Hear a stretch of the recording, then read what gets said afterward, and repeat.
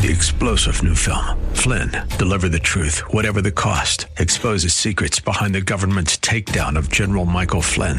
Flynn knew what the intel world had been up to. He ordered the first audit of the use of contractors. This set off alarm bells. He told the truth. He was the most dangerous person for Donald Trump to hire. They had to get rid of Flynn.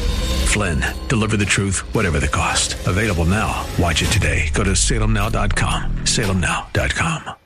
It's Lifeline with Craig Roberts. He's the host of Northern California's longest-running conservative talk show. He's a man with a message, a conservative with compassion. He's Lifeline's own Craig Roberts. Good afternoon, Northern California. Welcome. Just about 5 minutes after the hour of 5 p.m. as we welcome you to another edition of Lifeline, keeping you company Monday through Friday at this time, as we typically do, addressing issues that impact your life, your world, and your Christian walk.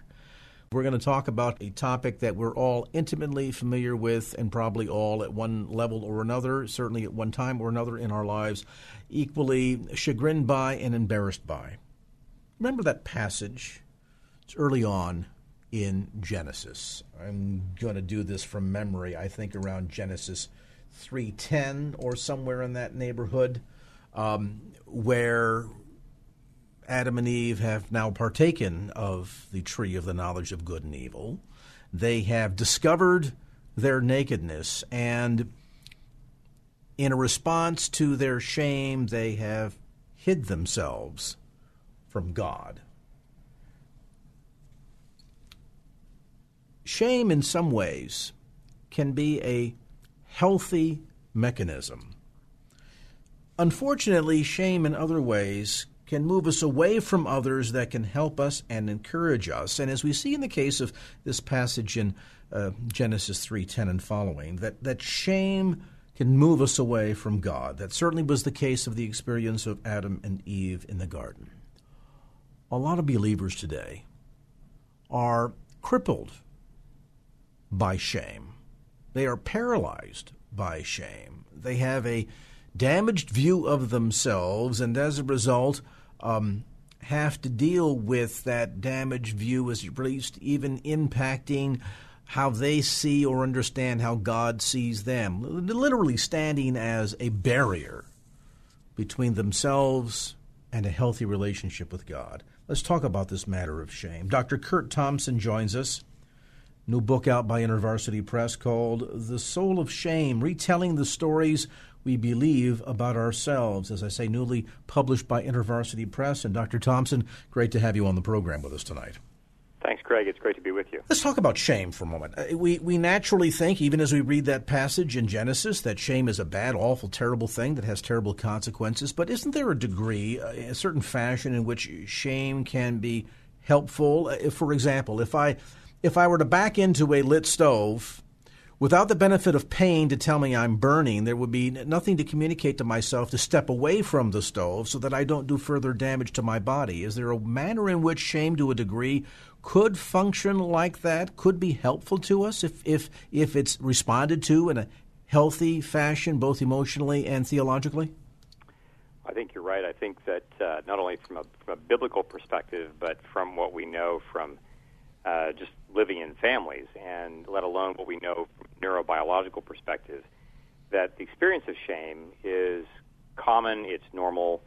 We experience it early and often as human beings, actually far earlier in our lives than most of us would even imagine that we encounter it, given how it functions in our brain. But it's also true that the real problem that we encounter with this phenomenon has a lot more to do with what we then do in our response to it. It's not even so much that shame in and of itself and our experience of it is the problem, as much as what we then do very quickly in response to it. And we see from the biblical narrative that the response of the people who first felt that was not to turn to the other, was not to seek help, not to seek connection from God or from each other, but was, as you've already mentioned, the response was to hide, the response was to turn away. And unfortunately, this then becomes a fairly common practice that we not only experience, but in our response to shame that is so unhelpful, we then also tend to propagate this. We reinforce it in our our own lives.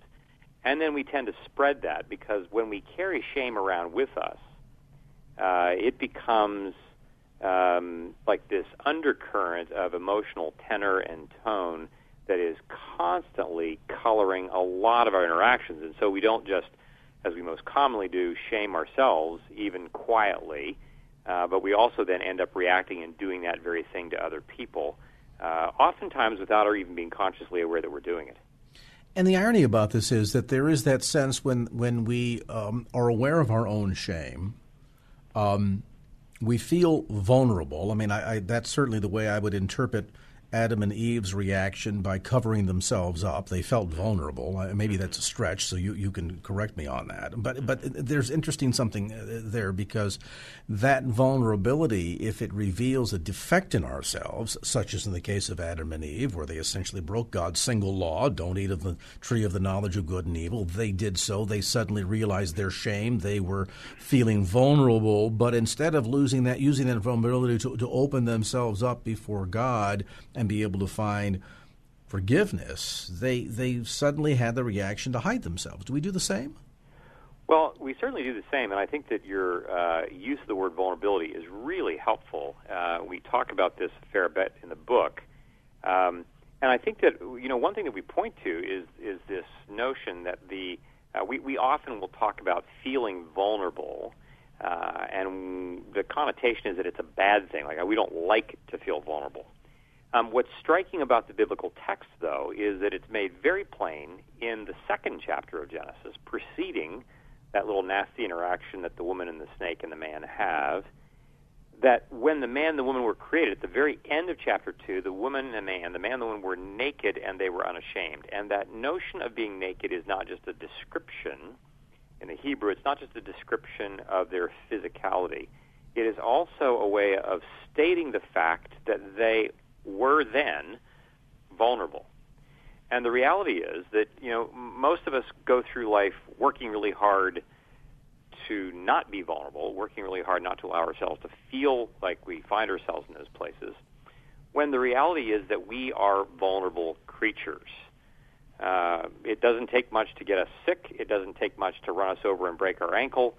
There's a lot about who we naturally are that make us vulnerable. Now, what's striking about the second chapter of Genesis in that comment is that in our vulnerability, in the first couple's vulnerability, they were also unashamed.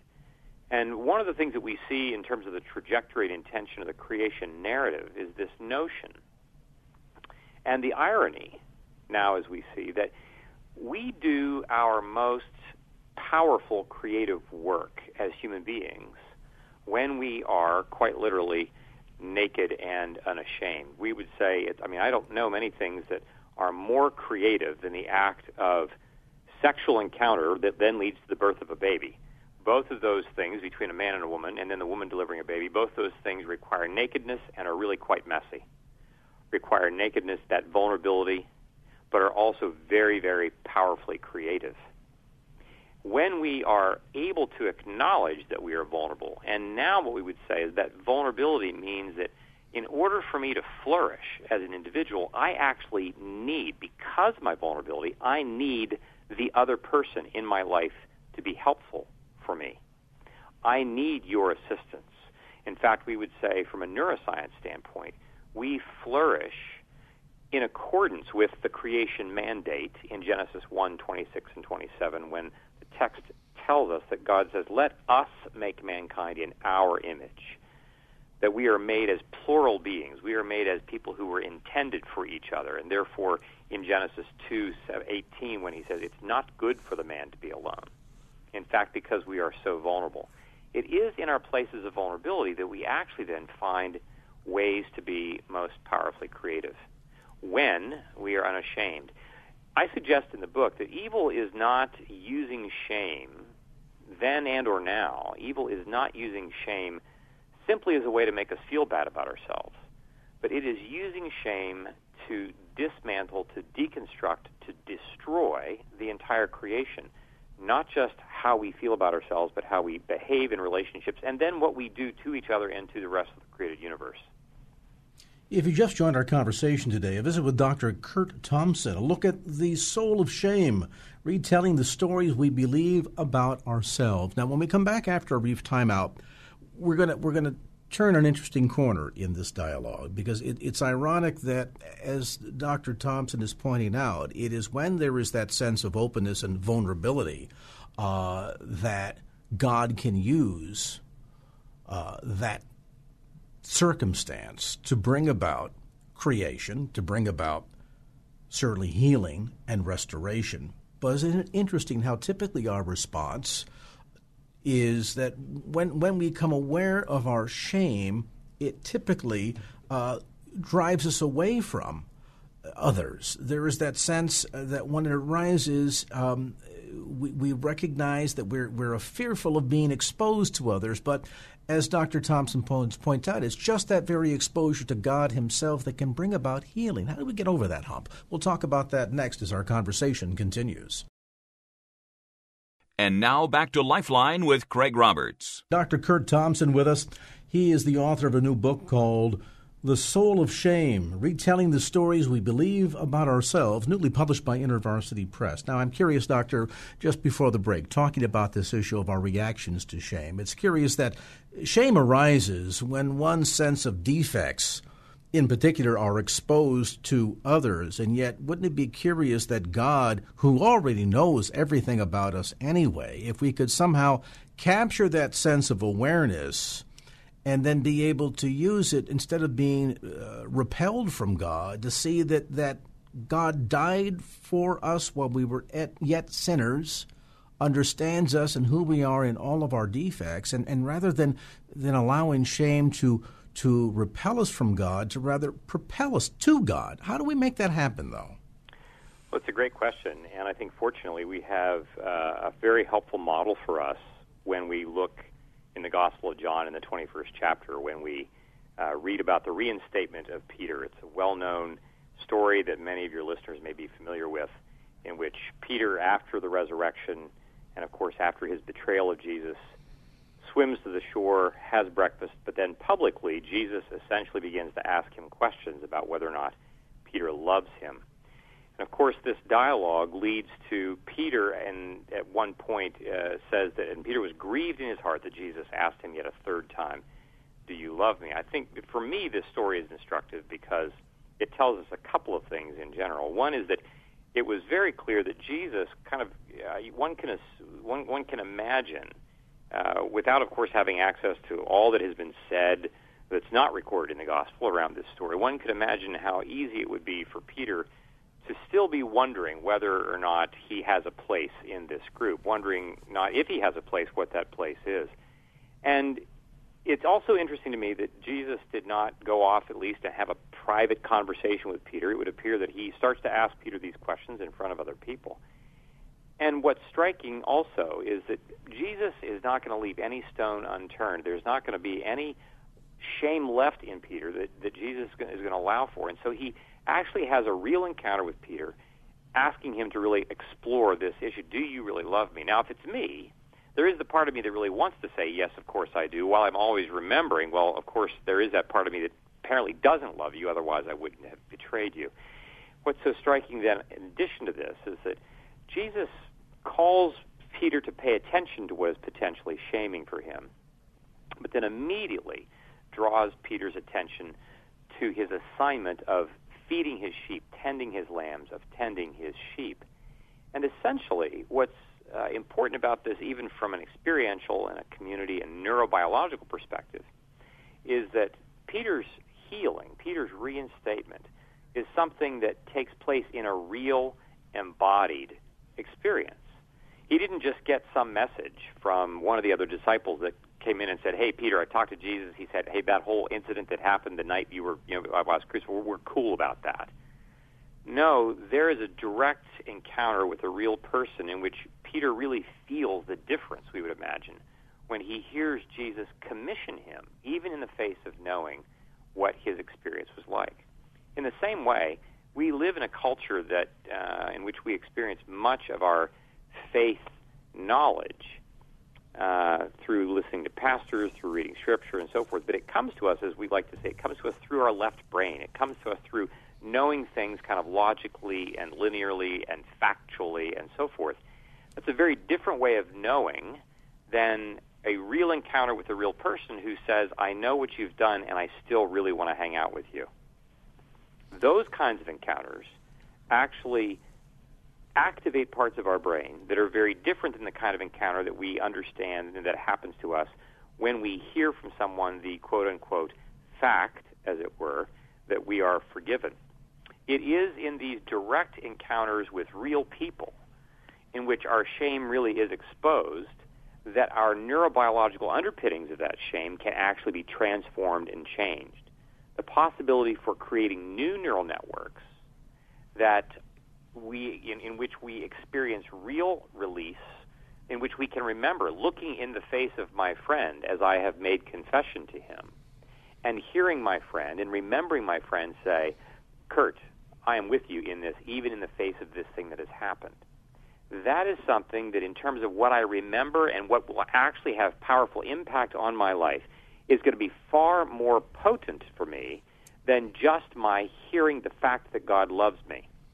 And so one of the things that we encourage people to do is to really practice being in small communities of people who are practicing this effort of confession and forgiveness on a regular basis in order for us to have real experience that reinforces the very things that we read about in the Scriptures, and so therefore live out the very nature of what St. Paul writes about in 1 Corinthians 12 and 13 about what it means to live as part of the body of Christ. So when we're exhorted in Scripture to confess our sins to one another and so fulfill the law of Christ, that there is that sense of, I think what you're suggesting here, that dynamic that's taking place that not only allows us to address the theological aspects of guilt and shame, as we've been delineating here, but as well as addressing all of the psychological ones and the need for that horizontal level connectivity to have that experience, that community, so to speak, in order to experience what it's like to be forgiven. That's exactly right, Craig. I mean, I think it's striking that Jesus said in the Gospel of John again, and they will know that you are my disciples by the way you love one another. That our primary witness to the world about who Jesus is embodied in the way we love one another. And a primary way in which we demonstrate love for one another is the way that we live with and demonstrate forgiveness for each other's foibles, in which we demonstrate and live out what it means to be vulnerable, to be naked, and yet not let shame have the talking stick in this space.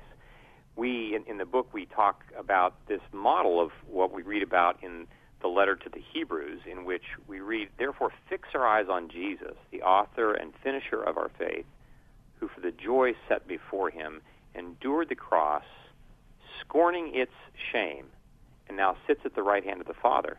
If we're going to watch what Jesus does and do what he did, Jesus was someone who went to the cross. He went looking for shame. He didn't wait for shame to come to find him. He went looking for it in order for him to do the business with shame that needed to be done with it. And so one of the exercises that we give to people is to begin to actually do an inventory of shame. Where are those places in which shame wants to hide out in your life? The more we are actually going to look for it, the less opportunity it has for hijacking our brains, literally, and our relationships catching us off guard. As we go to look for it and then tell others about this, we find ways to literally create new neural pathways, new neural networks that over time can begin to outpace our shame so that shame does not have the same kind of powerful influence in our lives. So that ultimately then that shame is not something that winds up driving this major wedge between God and ourselves, where we have this sense of diminished value. We convince ourselves God's made a mistake with us, things of this sort, sort of that warped view, that warped understanding of our relationship with God, that damaged view that so many people often walk in, but rather to understand that shame can bring about not just the awareness that we are exposed, but then to allow that vulnerability to happen so that we can find healing and restoration. Because as I said before, shame, if treated in the proper fashion, if responded to in the proper fashion, like pain, can actually be an important alarm system that tells us there's something wrong that needs some attention in your life. Our conversation with Dr. Curt Thompson, the book, The Soul of Shame, retelling the stories we believe about ourselves, newly published by InterVarsity Press and available at bookstores throughout the Bay Area as well as through the usual suspects, including Amazon.com. And now back to Lifeline with Craig Roberts. Amongst all of the issues that are troubling Americans today, and it's a laundry list, terrorism, the economy, unemployment, housing, education, you know what I find interesting? That the number one reported concern amongst residents of the state of New Hampshire is substance abuse. Isn't that interesting? Substance abuse, their number one concern, apparently rampant, taking place, particularly amongst kids. And, of course, when we talk about abuse and addictive behavior, it comes in a very broad variety of forms. If I talk to you about addiction, I think a lot of our minds immediately have a picture in our mind of either the hobo on the street that has the alcohol addiction problem, or maybe the individual that's dealing with drugs and has a drug addiction problem. But growing percentages of Americans, in addition to dealing with sort of the traditional addiction, so to speak, have a variety of other addictions. And it can be as broad as not just illegal drug addiction, but legal or prescription drug addiction. Then you move into other categories. You think about it from a biblical perspective, there are people that are addicted to food, people that can be addicted to spending, gambling, things of that sort. As we talk about the broad level of addiction and addictive behavior in America today, and by the way, 30% of Americans, 1 out of 3 of us, struggles with a form of addiction of one sort or another, you would think perhaps the best place for these people to go would be the church. That the church could help them address their addictive behavior. I mean, after all, doesn't the Bible talk about all these topics? Well, it certainly does. And yet, sadly, the church seems to be ill-equipped. It almost acts as if we're sort of out of sorts on this topic, and so we feel as if, well, if you come to us with an addictive behavior, we immediately need to give you a referral to AA, Narcotics Anonymous, something of that sort. But could we change the face of addiction if we changed our attitudes about what addiction is within the church? To get some insights now, Jonathan Benz joins us. Jonathan is a clinician. He is a certified professional who serves the recovery community. He is the author of a new book called The Recovery-Minded Church, Loving and Ministering to People with Addiction. And Jonathan, thanks so much for taking time to be with us today. Thank you for having me, Craig. What about this observation? From your perspective, is that a fairly legitimate claim to say that largely the church seems to be kind of awkward at dealing with this topic? I think your comments are spot on, and that's certainly my experience. Having been blessed enough to have been raised in a home and a congregation that was remarkably recovery friendly, when I started going out on my own and doing both clinical work and work in the church, discovering that while for decades churches have allowed AA and NA meetings to take place in basements and fellowship halls, most of those people who go to those meetings would not grace the doors of the church for any form of worship or participation in Christian community. And I think that's largely due to the shame and the stigma that oftentimes addiction carries in the church world. But that's odd because, as I delineated, when we think of addiction, let's apply the more broad definition to it than what seems to be kind of the narrow traditional approach. Most people, if you say addiction and do a word association game, will say alcohol, drugs, things of that sort. And yet, as we know, both from a scriptural standpoint as well as a clinical standpoint, that there can be all kinds of other dangerous addictive behaviors. I mean, there are ministries now that are dedicated to do nothing but helping people, for example, that struggle with sexual addictions or gambling addiction. So it seemed to me that given the broad nature of this behavior and the fact that the Scripture has an awful lot to say about all of them, that if there's any place where we ought to feel welcome, if we're an addict ought to feel welcome, it ought to be within the church. Well, and one would hope. It's interesting that the American Society of Addiction Medicine defines addiction as a chronic disease of brain reward, motivation, memory, and circuitry. And when the medical community defines addiction, drugs, alcohol, gambling, those things are not mentioned. Those are but symptoms of something else that's going on. So we know that there's something that's happening physiologically in the brain of the individual, and I think sometimes that's the part that we in the church community don't get or don't fully understand. We think that addiction is something that can be prayed away. And while certainly I believe prayer helps, in some form of prayer and meditation, we know through science now definitely helps the brain heal, it takes more than just prayer and Bible study for a person to heal and recover. It takes some form of medical treatment as well. To a certain degree, then, are some of those behaviors, let's take alcohol. Now, we know certainly there's a physiological aspect to that addictive behavior, drugs too. But to a great degree, is that oftentimes, then, as I think you're suggesting, Jonathan, symptomatic of something deeper going on? Oftentimes, addiction experts will say drugs and alcohol are but a symptom, or sexual compulsivity is a symptom of something deeper going on. Now, we do know in the case of alcoholism, science tells us that there's a genetic marker for alcoholism. And, we don't quite know if there's a genetic marker for sex addiction yet. Maybe we'll find at some point that there is. But sometimes it's a chicken or egg discussion, which came first. And I often say it doesn't matter whether something of trauma happened that got the person into addiction or they had a genetic marker that led them into addiction. We got to treat it. And when we want to treat more than just the symptoms, we want to treat the deeper issues of the psyche, or within the Christian context, we would say the soul or the spirit. Now, the church, of course, would typically look at many of these on that laundry list that we mentioned a moment ago and say that, well, the answer, of course, is Christ. And we can help an individual by leading he or she to saving knowledge of Jesus Christ.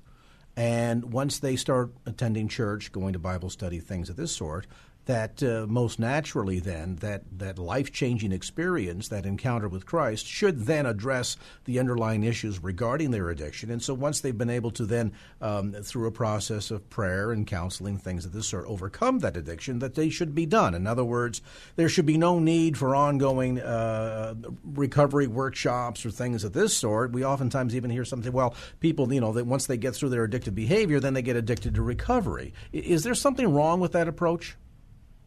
Well, I think if we take that approach, then we should do the same with other diseases, with other disease states. We certainly would never tell the cancer patient to stop her chemotherapy, or we would never tell the diabetic to stop his insulin or watching his sugar levels. We know that there are certain disease states that are chronic, and apart from some kind of miraculous touch or miracle of science, the person will continue to have to treat that for the rest of their life. Some people, they struggle and they say, well, it's a sin to be an alcoholic. Well, if that's the case, then perhaps it's a sin to be a diabetic. We don't stigmatize people who suffer from other disease states that are often characterized by relapse. Yet with addiction, it is one of the most undertreated issues in our country and one of the most deadly. And I think the beauty of the church, when the church wakes up to the realization that, yes, we hold a lot of answers for spiritual healing, for psychological healing, when we practice that with good medicine, that a person can really increase their chances of finding a life that is happy, joyous, and free, as the Big Book says. I think when we really grab hold of that, we can begin to see greater transformation in people's lives in our congregations, and also create an atmosphere where it's easier for people to talk about these issues that maybe they would be ashamed to even confess. Well, and maybe then, too, the approach needs to be with the understanding that an individual that is struggling with an addiction, while we kind of traditionally think it as an individual who's weak, who doesn't have the kind of will or ability within them to push themselves back from the table, the drug, the alcohol, whatever, but rather to recognize that in our fallen condition, we are vulnerable to sin. And it is a day-to-day struggle. I mean, if Paul had to struggle daily to die to the flesh. And I think Paul, both in terms of his encounter with Jesus Christ on the road to Damascus and the role that he played in the early church, probably a little closer, a little deeper understanding of these principles than just the average Christian out on the street who just casually reads Paul's writings, that if we acknowledge the fact that it's a day-to-day struggle and that in and of ourselves we are powerless, but through Christ we can overcome this, and recognize the fact that it's not necessarily just somebody who's got a weak character, but rather it's part of the daily struggle to the flesh, maybe then this sort of stigma that's attached to addictive behavior by the church would be less so, and as a result people would be more willing to find the kind of help they need within both Scripture and the church. I would concur, and I would go on to say what I'm not saying. And what I'm not saying is that there are not what we would call sinful consequences of addiction. So if the mother, needs a handle of vodka because she's alcoholic, and she drives to the liquor store, and she leaves her child in the hot car in the car seat, and turns the car off to go in to get her alcohol, and the child dies, is that a sin? Definitely there are what we would call within the Christian context sinful consequences, or definitely harmful behaviors, destructive behavioral patterns. That I think we have to reframe the conversation, as you're saying, to say, yes, we know that there are these behaviors, there are patterns of behaviors, and that really there are principles, spiritual principles in the Scriptures that can help you break free from those destructive behavioral patterns that actually propagate the addictive cycle in your life. Jonathan Benz is with us tonight. We're talking about the recovery-minded church, loving and ministering to people with addiction. We'll take a brief time out to come back to more of the conversation as Lifeline continues. And now back to Lifeline with Craig Roberts. All right, we are back with a pretty tight schedule tonight, but we'll see if we can't jump a caller here or two for Jonathan Benz. His new book is called The Recovery-Minded Church, Loving and Ministering to People with Addiction, newly released, by the way, by InterVarsity Press. You can get it at bookstores around the Bay Area, of course, through therecoveryplace.com. Jonathan, let's talk some specifics. When we talk about ways in which the church can do a better job, aside from simply saying, let's open up the church basement and allow AA to hold meetings there, what, from your perspective, do you think the body of Christ can be doing that will create the kind of environment that will allow addicts to feel welcome, number one, inside the church, and then what kind of tools do we need to be equipped with in order to really adequately and appropriately minister to them? Well, I think education is a great place to start. If there are, for example, lay leaders in the congregation who have this kind of passion or who have a particular compassion for people struggling with some kind of addiction, just getting good information and changing the tenor of the conversation within the spiritual community helps. I think being clear that in saying and intentional in our message and saying, hey, we want you here. We don't have all the answers, but we're going to help you find the answers that you need, and we're going to journey with you and be on this journey with you to find what you're looking for. And if we can't find it here, we're going to help you find it somewhere. I think that's what a lot of people are looking for who are struggling with addiction. They don't know where to go. And so there are even practical things that congregations can do. One of the most practical things I say is have a list in your foyer or in your lobby of your church that is a list of community resources. Not just numbers for the AA intergroup, but also therapists that you work with or believe in, or treatment centers, or different options so that people can know that they don't have to do this on their own. And oftentimes the best thing we can do is point them in the right direction if we don't have the answer. And, of course, the irony is, based on just some of the broad definitions that you've shared with us tonight, I think many pastors would maybe be surprised to find out that many of these so-called addicts are sitting in the church pews right now. Now, this may not be the guy that has, the mainline heroin addiction or is diving into a bottle of vodka every night, perhaps not at the extremes, but there's all kinds of signs of addictive behavior that can have negative consequences on certainly your spiritual health, your relationships with your spouse, your children, etc. So it would seem to me, when you talk about 30% of Americans that deal with one degree of addiction or another, that a good percentage of them are already in the pews, and this kind of addictive behavior is going unaddressed. But, what about the woman who can't go to sleep at night without her 2 milligram Xanax, which on the streets is called a Xanibar. But if you get it from the pharmacist, it's called a 2 milligram tablet of Xanax. Or the man who has to take his oxycodone to get to work and has to take it throughout the day because of his car wreck, and he can't function without the painkillers. These are very powerful narcotics that our doctors prescribe, and oftentimes we have people sitting in our pews who have become dependent on these medications, these narcotic medications, and can't get off and don't know where to turn. Is part of the first step here to start destigmatizing a lot of this? Because you say addiction, and that sounds like somebody has just got this deep, dark, evil, ugly secret, and yet when we start to look at some of these definitions, we begin to realize that this is more widespread and more common than we realize. I think one of the places the church can start is to really have an honest discussion about the difference between guilt and shame. And we like to say, guilt is when I feel bad about what I did, but shame is when I feel bad about who I am. Now, if we believe what St. Paul wrote, as you said, that we are new creations in Christ, we are not bad. We are good people who are struggling sometimes with some bad things. And so separating identity from behavior is very helpful in destigmatizing addiction. So saying to the person, you might even want to say you're a person with addiction. I work with people who they can't handle that label of addict because it's too self-defeating for them. Other people are okay with it. Say, well, you're a person with alcoholism. You're a person whose drinking has taken over. Separating the behavior from actually who the person is what the church can help with in terms of the spiritual healing process. Sometimes, of course, the big challenge here is just coming to grips with the face of who we really are. There's that mask that I think we not only put on in front of others, but sometimes even that mask is apparent in the mirror, isn't it? We kind of fool ourselves.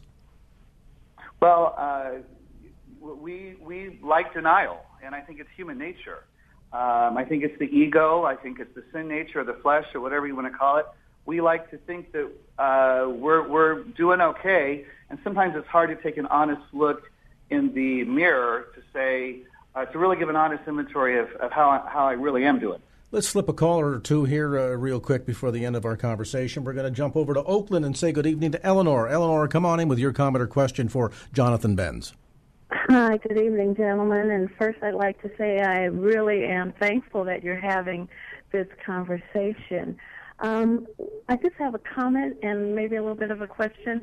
My comment is that several years ago I started a substance abuse recovery ministry in my church. But first, before we actually got the group started, we actually partnered with our local mental health association, and we actually got professionals to come in and give us an overview about the pharmacology of addiction as well as the sociology of addiction.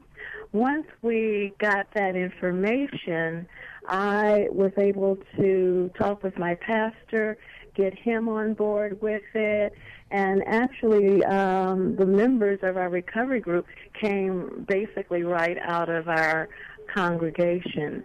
As we began to do it more and more and months passed by, we were able to even invite some of the family members of people who were in recovery. And we also used Bible, and we also used prayer, and just a number of different things. So how do you think about churches partnering with other churches and partnering with other community mental health associations? Some really good questions, and it sounds like you're doing some really good work there, too. Jonathan, what do you think? Eleanor, I love it. Yes, yes, and yes. That was a great approach. Well done in partnering and bringing in good information to the congregation and also working with your pastor. Oftentimes we don't deal with things in our churches until there's a felt need. So when there's a crisis, we then respond. And so including the leadership and saying, hey, we're not a silo here. We're not a reservoir. We're a river. And we're going to allow the information and the healing to flow. And sometimes we got to partner with other people to provide optimal healing for our parishioners. And, there's so many organizations out there that you can partner with so that you don't have to sort of do all the heavy lifting and, reinvent the wheel, so to speak. More and more churches, for example, are discovering the ministry of Celebrate Recovery. And that has been exploding, perhaps not as fast as we'd love to see, but that's been exploding across the country. So this idea of whether you're partnering with another congregation or taking advantage of some of the resources, as Eleanor just mentioned, that already exist, to say, hey, what can we do to be more effective in our local ministry? And I love the fact that they recognize, gee, we've got some folks right here in our congregation that are already struggling. Thank you. We appreciate the call tonight, Eleanor. Jonathan, I know we've just kind of scratched the surface here this evening, but for others out there that are eavesdropping on the conversation, heard what you've had to share, heard what the caller just had to share, where would you recommend they take some important first steps? Well, I think we have to ask. Now, I always tell people, be careful who you tell your story to. Not everyone has earned the right to hear your story. So when you go for help, make sure that you're going to someone who you are somewhat confident that they can help point you in the right direction if they don't have the answers themselves. So hopefully your pastor or an elder in the congregation or a lay leader or a therapist or someone in the community. But first you have to ask. And that's what we all have to do. When we're recognizing that we have a problem, we have to ask for help. If we don't ask for help, we'll never get the help that we need, that we so desperately need.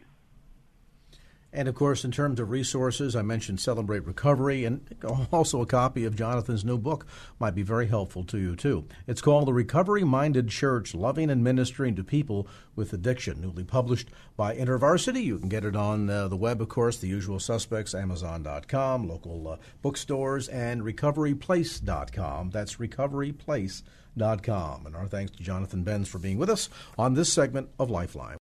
3-star General Michael J. Flynn, head of the Pentagon Intelligence Agency, knew all the government's dirty secrets. He was one of the most respected generals in the military. Flynn knew what the intel world had been up to. He understood its funding. He ordered the first audit of the use of contractors. This set off alarm bells. The explosive new documentary, Flynn, Deliver the Truth, Whatever the Cost, uncovers the facts behind this scandal. Flynn told the truth. He was the most dangerous person for Donald Trump to hire. I find out the worst enemy that I'm going to face in my life is right here in America. They took my assessment and they wanted me to change it. And I was like, I'm not changing it. They had to get rid of Flynn. With in-depth interviews, archival footage, and never-before-seen personal records of the man behind the headlines. I just felt like I was drowning. Flynn, Deliver the Truth, Whatever the Cost. Available now. Watch it today. Go to salemnow.com. salemnow.com.